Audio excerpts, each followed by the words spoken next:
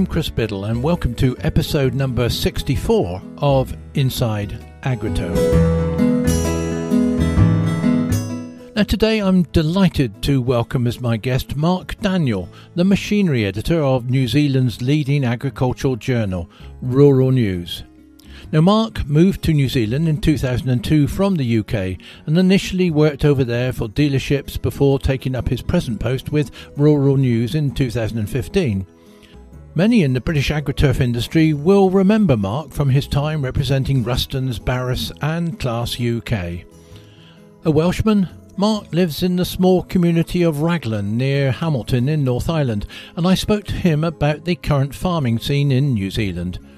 Just for reference, many of the figures he quotes are in New Zealand dollars, which are currently around 2 to the pound sterling.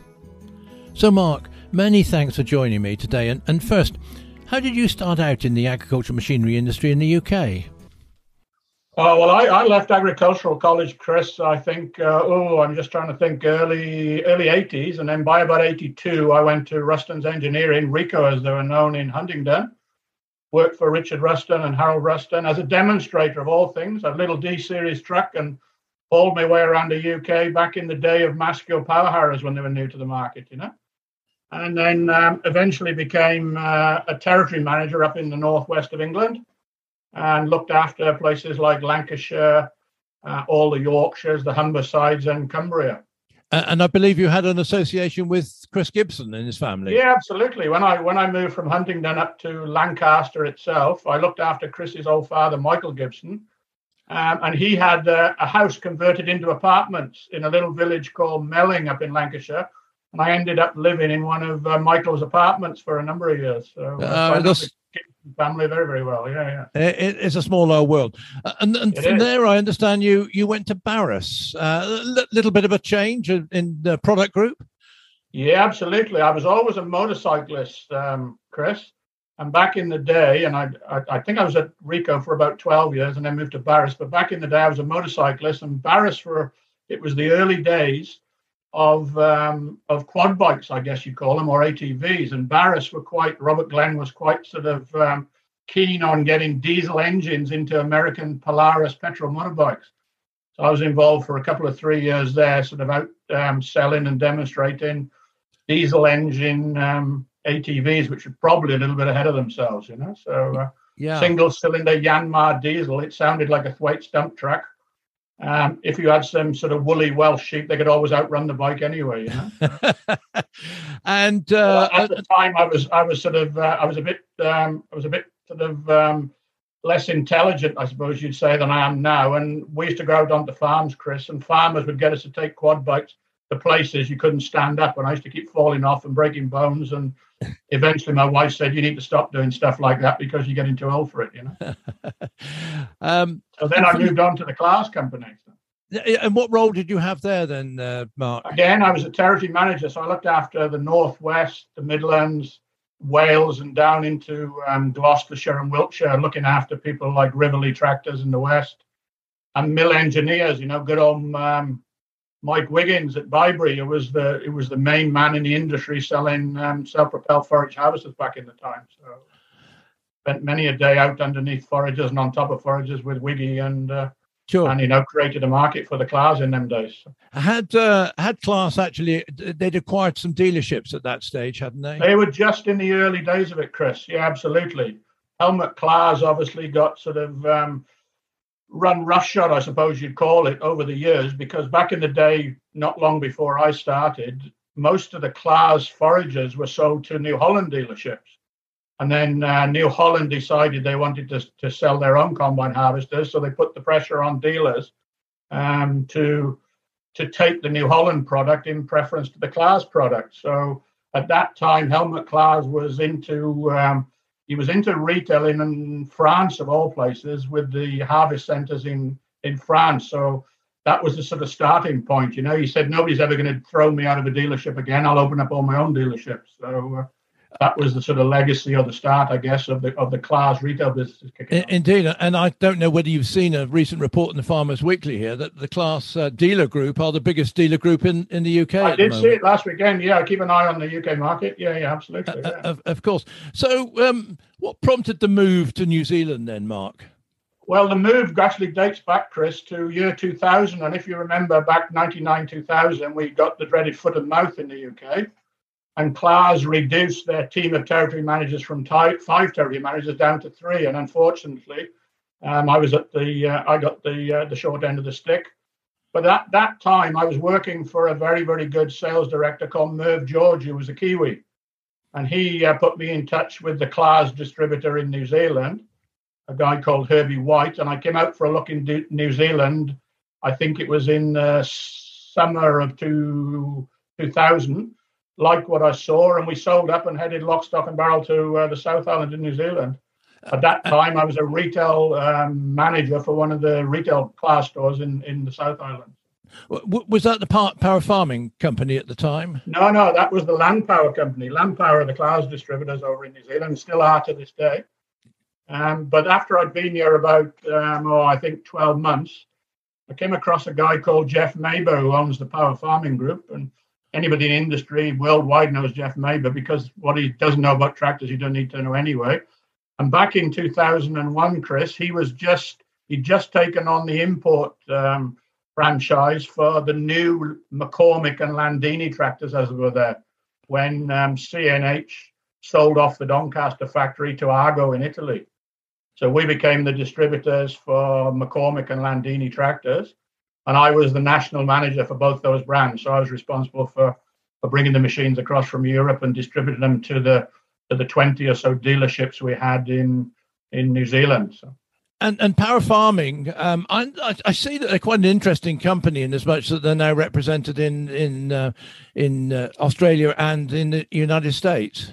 Yeah, absolutely. Power Farming is a privately owned company owned by the Maber family.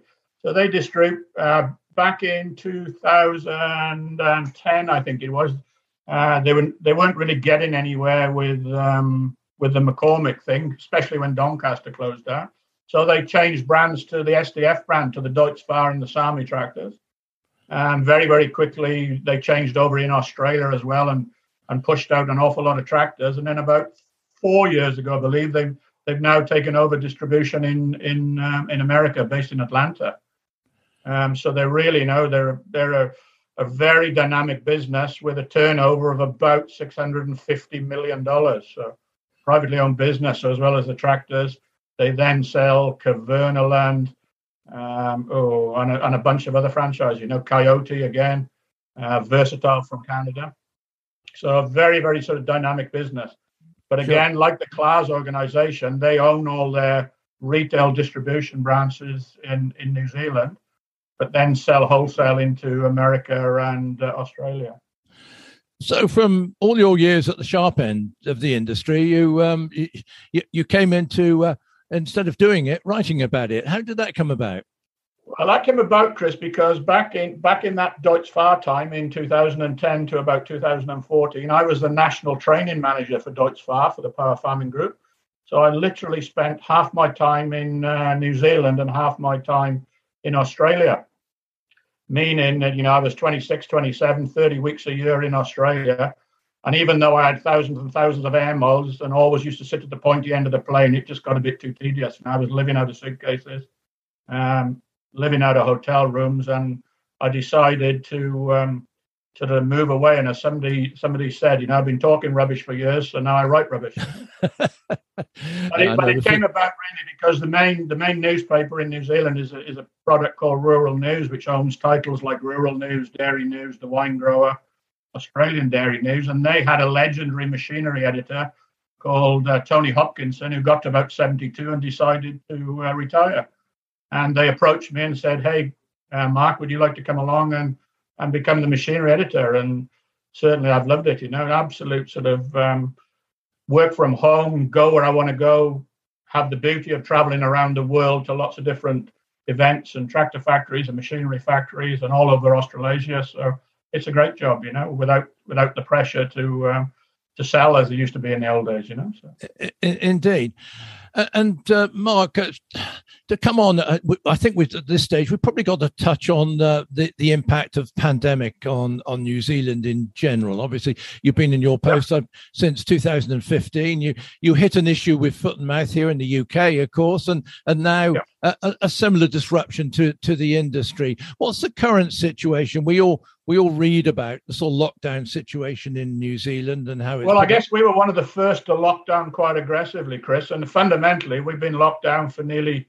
we locked down on the 25th of March, 2020. Yeah, that was 2 days after the UK. Yeah. Yeah, and I remember it vividly because it was the day we moved house. We had to get moved before midnight. Otherwise, there was no show. And we moved on that day and we were locked down, and largely we've been locked down ever since. We actually opened the borders about 3 weeks ago to travellers, and it's had a major effect on the industry, obviously. And what about your job? I mean, presumably, thank goodness for Zoom or whatever. Well, believe it or not, as a rural journalist, we are classed as essential workers. So long as we take sensible precautions, we can still go out onto farms or onto businesses. And the same with the agricultural machinery industry, Chris. That was deemed essential. So most of the dealers, took a lot of precautions for isolation, but they were still allowed to get out on the farms to service tractors and sneakily sell a few tractors as well, when nobody was watching. So I guess So yeah, it's been interesting, but the market over here has been quite dynamic because nobody was going away on overseas holidays, or OEs as they call it, for the Kiwis up to Europe.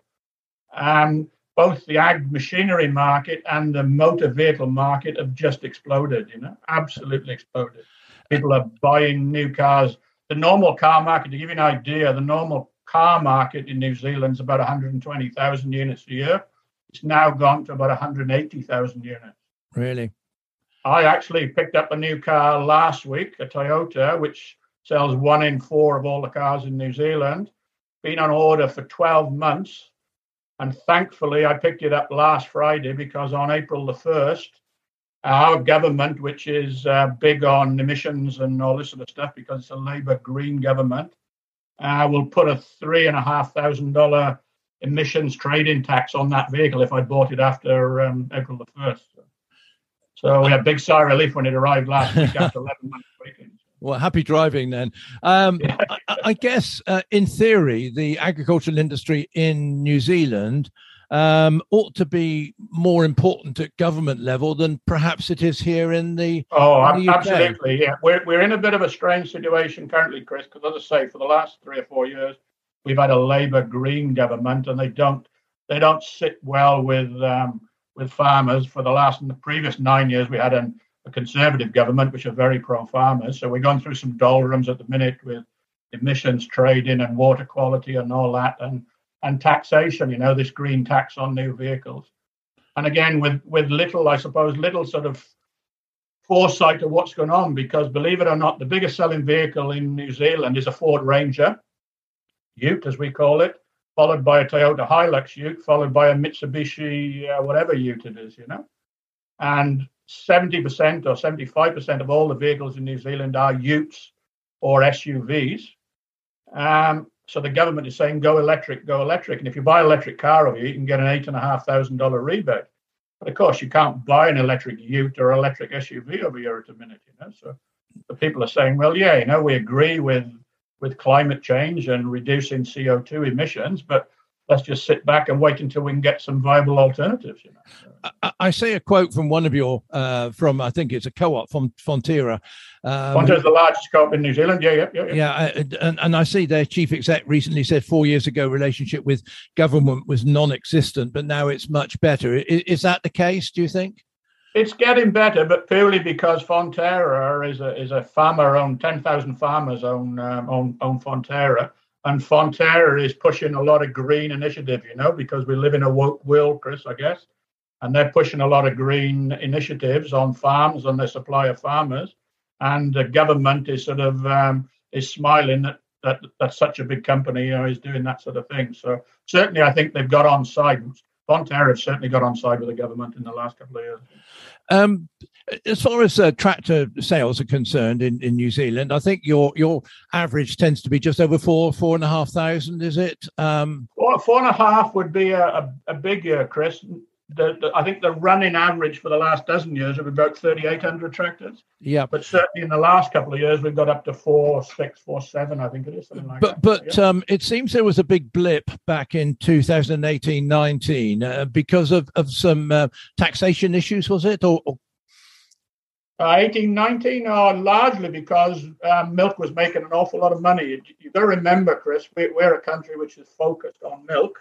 We're the largest dairy exporter in the world, so they tell me, with a sort of export output of about $21 billion. So if dairy farmers are making money, they buy machinery and cars and vehicles and tractors, So yeah, it's the old saying, if they've got money, they spend it on farm machinery. Most of them have got heavy metal disease.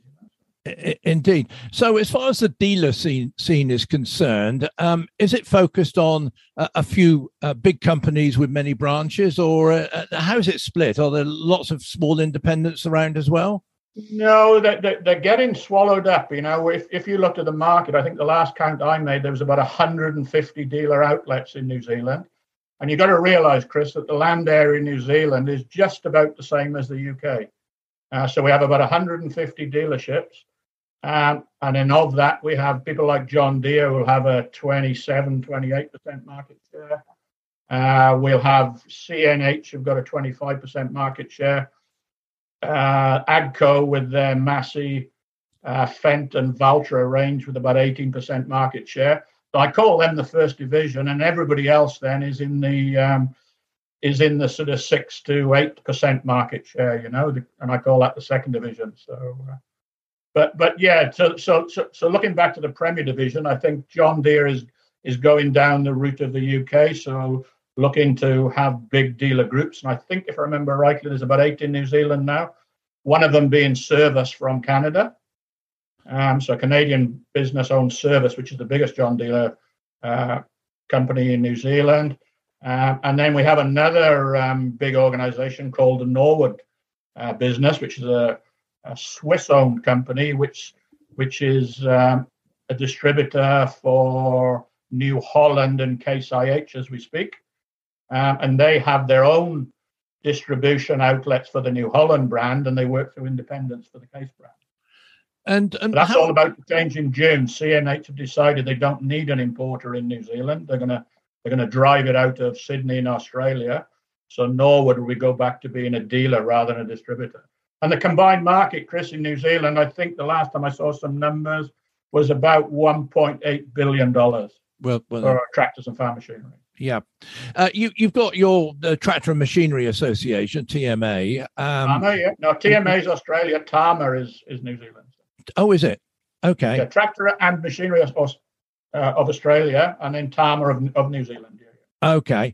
And that includes, you've got an association, and that includes manufacturers, importers, and dealers, does it, in its membership? Yeah, it used to be solely a manufacturer stroke importer business and largely focused on tractors. But in the last few years, they've started taking on dealerships who are interested, purely to advocate, towards government for different stuff. We got a lot of stuff going on at the minute, like end of life initiatives for tires and batteries, and to give you an example, they're linking it back to the motor trade. So the motor trade pays about $10 per tire when they import it to dispose of it at the end of its useful life.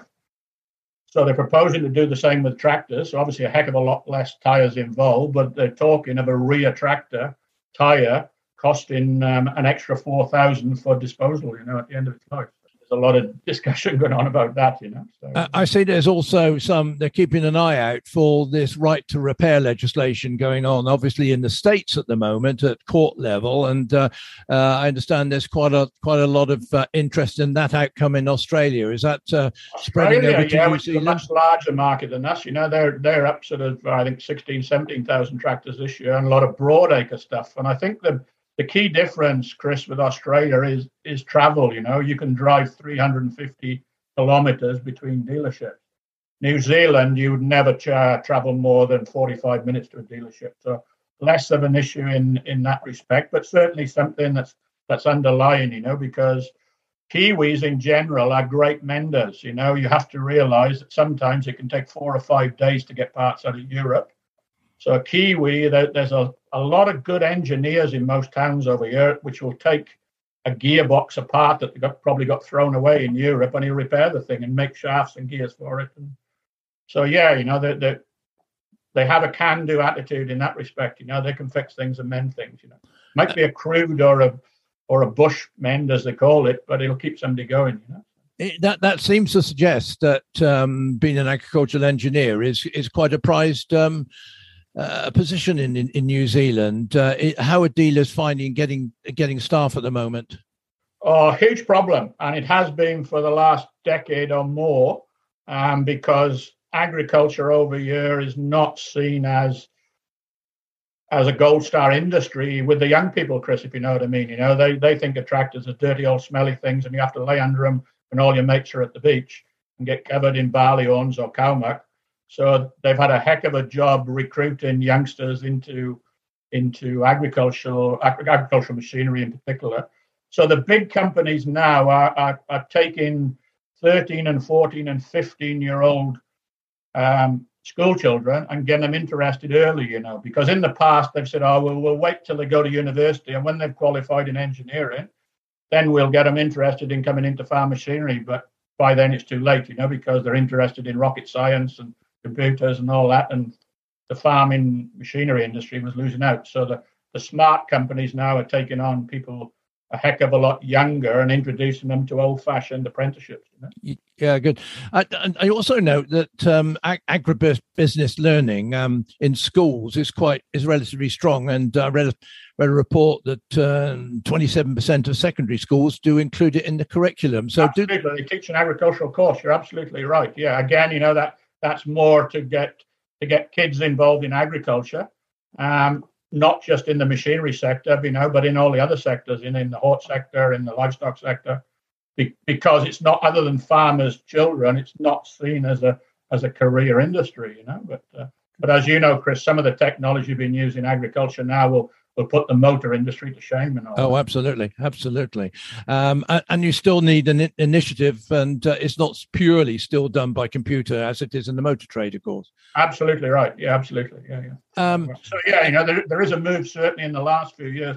The one thing that always amazes me, because I came out of the UK and we had a number of colleges, like Rycote Wood and White College and all those places, who had engineering courses. There are no universities in New Zealand offering agricultural engineering courses. Really? There are some broad-based agricultural courses, but nobody actually offering engineering courses of any sort that I'm aware of. Is pay an issue, Mark? I note a recent figure that the average hourly pay rate to an ag technician in New Zealand is about 35 New Zealand dollars, which I think is about £18 sterling. Yeah, that would be the number, But again, Chris, like any industry, there will be guys out there earning $50 and $60 an hour. Yeah. And funny enough, I was reading. We've got a huge problem at the minute because we're in the middle of picking kiwi fruit. I hope you eat some kiwi fruit with your breakfast, but we're in the middle of the kiwi fruit picking season, and normally kiwi fruit, 50% of the workforce to pick kiwi fruit are backpackers, from Europe, from America, from Australia. But of course, they've not been allowed into the country for the last 2 years. So it's a dire situation. So the kiwi fruit industry at the minute are offering pickers $60 an hour for picking kiwi fruit, which is serious money, or $500 a day if you get your A into G, as they say. Well, of course, it's a similar situation over here. We relied on a lot of the Polish and so on and so forth, which obviously hasn't been helped now by what's going on in Ukraine and so on. But the vegetable industry has been similarly hit. But on the whole, I guess there's a recently been signed trade deal between New Zealand and the UK. Has that been generally welcomed over there? I've been very welcome. Yeah, I understand it hasn't gone down too well over with you guys. But, well, and again, we keep seeing a lot of drivel in the Post about poorer standards over here and all that, which is absolute hogwash, Chris. Dairy farmers and sheep farmers over here. I'll give you an idea. Lambs at the minute are worth $220 a piece. You look after lambs when they cost $220 a piece, or you're getting $220 a piece. Milk is selling it currently at $10 per kilogram of milk solids. So cows are valuable items. So the husbandry is very, very good over here. The one thing we don't do, Chris, which I suppose you could say, is it good or bad husbandry? I don't know, but a dairy farmer over here, if he's got a bad cow, and if she looks to be a sick cow, he won't waste an awful lot of money because it costs $150 to get the vet to come out. Then he'll spend an awful lot of money on antibiotics and drugs to try and keep her. Unfortunately, the cow will probably get a bullet long before that happens. Indeed. It may sound a bit cynical, but that's the way it operates. But we got big herds over here. So you can't afford to absorb costs like that. Yes, the average herd size over here is about 450 cows. Whereas I understand in the UK, the last time I saw it was about 113 cows in the UK. Yeah. Now, the interesting number for me is the UK cows produce exactly twice as much milk, about 7,600 litres of milk. And the Kiwi cow produces 4,400 litres of milk, but they're about a third smaller cows. So they stay out all year, Chris. We don't bring cows indoors. They stay out all year. They're purposely bred smaller so they don't damage the ground. And it's a very low input system. We don't use an awful lot of fertilizer. And is that true of bearing in mind the climate change possibly between north and south? Is that the same throughout the country? Yeah, in the deep south, in Southland as they call it, which is next stop Antarctica, it can get very cold. In the middle of the South Island, to give you some idea, where the snowfields are, we can get down to minus 25 quite easily in the winter. But largely the cows in those parts of the world, are still outdoors. They might have a polythene tunnel or something like that, which we call a herd home, which they can get a little bit of shelter under. But we won't see big, capital-intensive buildings and cubicles and all that sort of stuff. But again, in the South Island, there's a couple of European Dutchmen, and they've put big automated barns in, with 2,500, 3,000 cows in. There's one guy down there who has 8 herds with 30,000 cows, to give you an idea of the scale. Really? So New Zealand is about 5.5 million cows. You're about 1.9 million cows over there. Yeah. So that'll give you a rough idea of where we are in terms of cows being important in New Zealand. And how is the farming community really? You mentioned climate change issues recently. Is this a big debate within the farming community about how they're going? Massive, Chris. Yeah, massive. The farming community has been getting a lot of aggro from the current government for the last 3 or 4 years. They keep wanting to take us into the Europe emission trading standards, which was agreed in Paris. The Paris summit, whenever it was. But what the local government has seemed to have forgotten, the Paris summit said that they would like to see emissions, particularly CO2 and NOx, reduced, but not at the expense of production, because we need a heck of a lot more food in the world. But our government has forgotten that, not at the expense of production. So they're putting a lot of pressure on farmers to keep cattle out of waterways. They put a cap on nitrogen fertilizer of 130 units per annum. So the farmers are getting a bit fed up with the government. So we're in a stage where there's a few protests going on every couple of weeks. I think last year somebody drove a grey Fergie up the steps of Parliament to protest. And I do see pictures of lines of tractors driving through Auckland or wherever. Absolutely, yeah. That was back in July last year. We had a group of farmers down in the South Island got together and rustled up farmers, right? And they did a thing called groundswell, which was farmers saying, well, if you want to eat food at sensible prices, you need to get behind farmers and not listen to some of the stuff that the government's coming out with in terms of turning the country green. And to give you an idea again, Chris, we have off the west coast of the North Island, a place called Taranaki, we have some big gas and oil fields, and the government has stopped any further exploration in those gas and oil fields for you. Yep. So all our fuels now have to come from offshore, just about. Now the whole world industry seems to be suffering from shortages of machines and spare parts, components, and so on. You're pretty remote down there. What's the situation down in New Zealand? I understand parts is not too bad, because the government is all the planes that used to the commercial planes that used to run from New Zealand up to Europe, Air New Zealand. The government is now subsidising those passenger planes to be freight planes. So it might take a little bit longer, I guess, to get spare parts in, but they are getting here for sure. When it comes to new product, the lead time on tractors pre-COVID typically was about 5 months. That's now pushed out to 10 months to a year.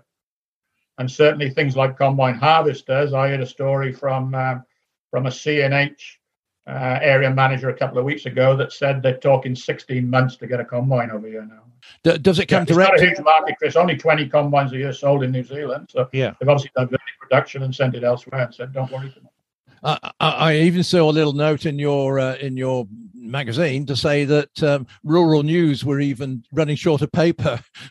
I'm absolutely right. We've had to change the quality. We were quite sort of different in using very, very high grade paper, but in the last 3 months, the price of that paper has doubled, but you can't get it anyway, So we're going back to old-fashioned newsprint, as they call it.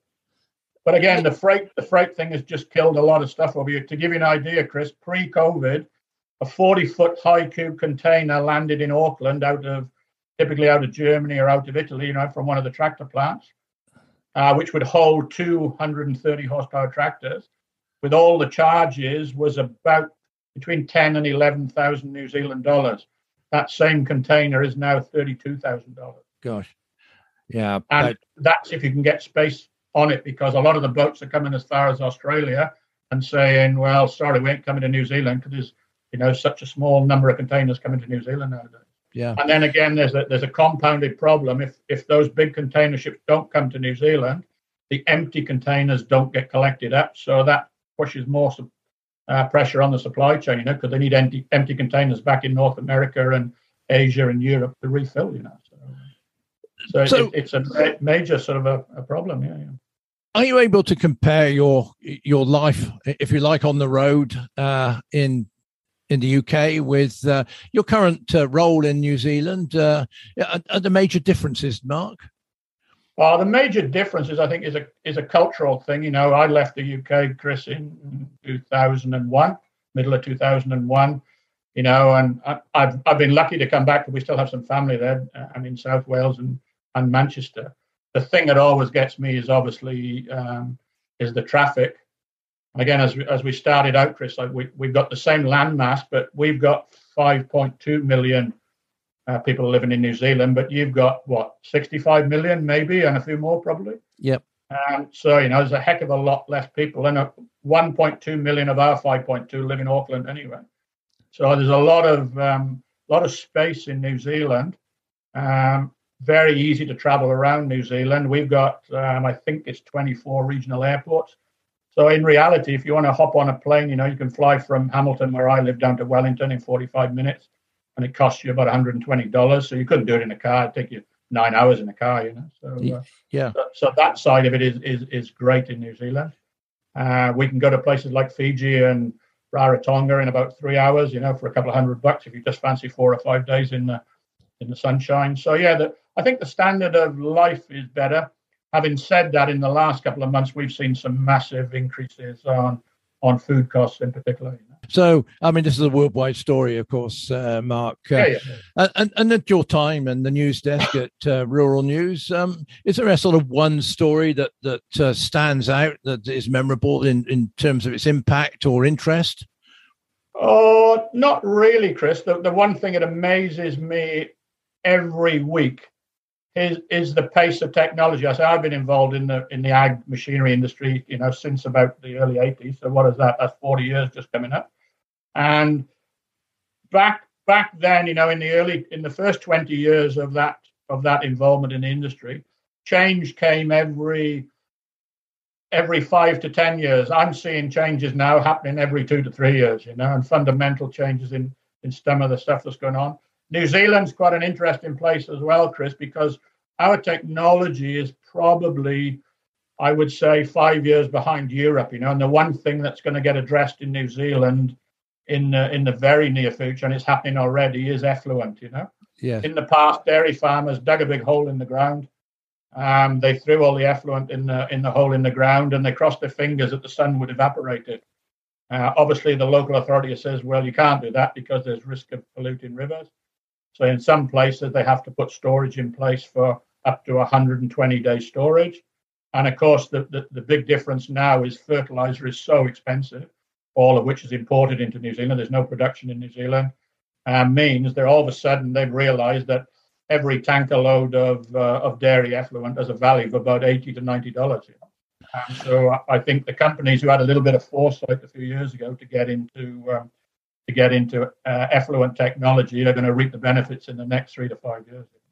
And what about, you talk about technology, what about robots? I'm thinking about robots for picking fruit and so on, and there's fruit. There's some of that going on, but I say up until recently, and there's been a big change in that in the last 2 years, some huge developments going on, autonomous tractors, robotics for picking fruit. But up until 2 years ago, we had a lot of backpackers, picking fruit. So there wasn't that much interest, but certainly there's a bit of interest now. So there's quite a bit of technology. You've got people like Yamaha involved now with robotic pickers and mini helicopters for putting agrochemicals on and all that sort of stuff. So there's quite a bit of interest in that sort of stuff as well. Yeah. Well, look, Mark, it's really great to catch up with you, and thank you for staying up to talk to us today. Oh, no problem. When Wales play the All Blacks, who are you shouting for? Oh, well, I'm a Welshman, Chris, so I support Wales and anybody who's playing against England. We've got the All Blacks, obviously, which are all conquering around the world, and I think the last time Wales beat them was in 1953, if I remember correctly. I'm 63 this year, so I've only got a few years for them to do it again. But hey, you live in hope, Chris. So well done. We might do it one day. Well, once again, Mark, it's really great to catch up. Thank you very much for taking the time. It's been most interesting and I hope enlightening for my listeners. So thank you very much. Absolutely. And if you ever get the chance, come and have a look, Chris, and we'll show you around. So very many thanks to Mark. I certainly found that a fascinating insight into an agricultural market on the other side of the world, where it seems that the issues being faced are universal, no matter where you are. Mark had a real grasp on the figures, the politics and the people in a country where farming is central to its economy and its future, but which faces new challenges in maximising production at a time of stricter environmental controls. I'm Chris Biddle. Thank you for joining me, and this is Inside AgriTurf.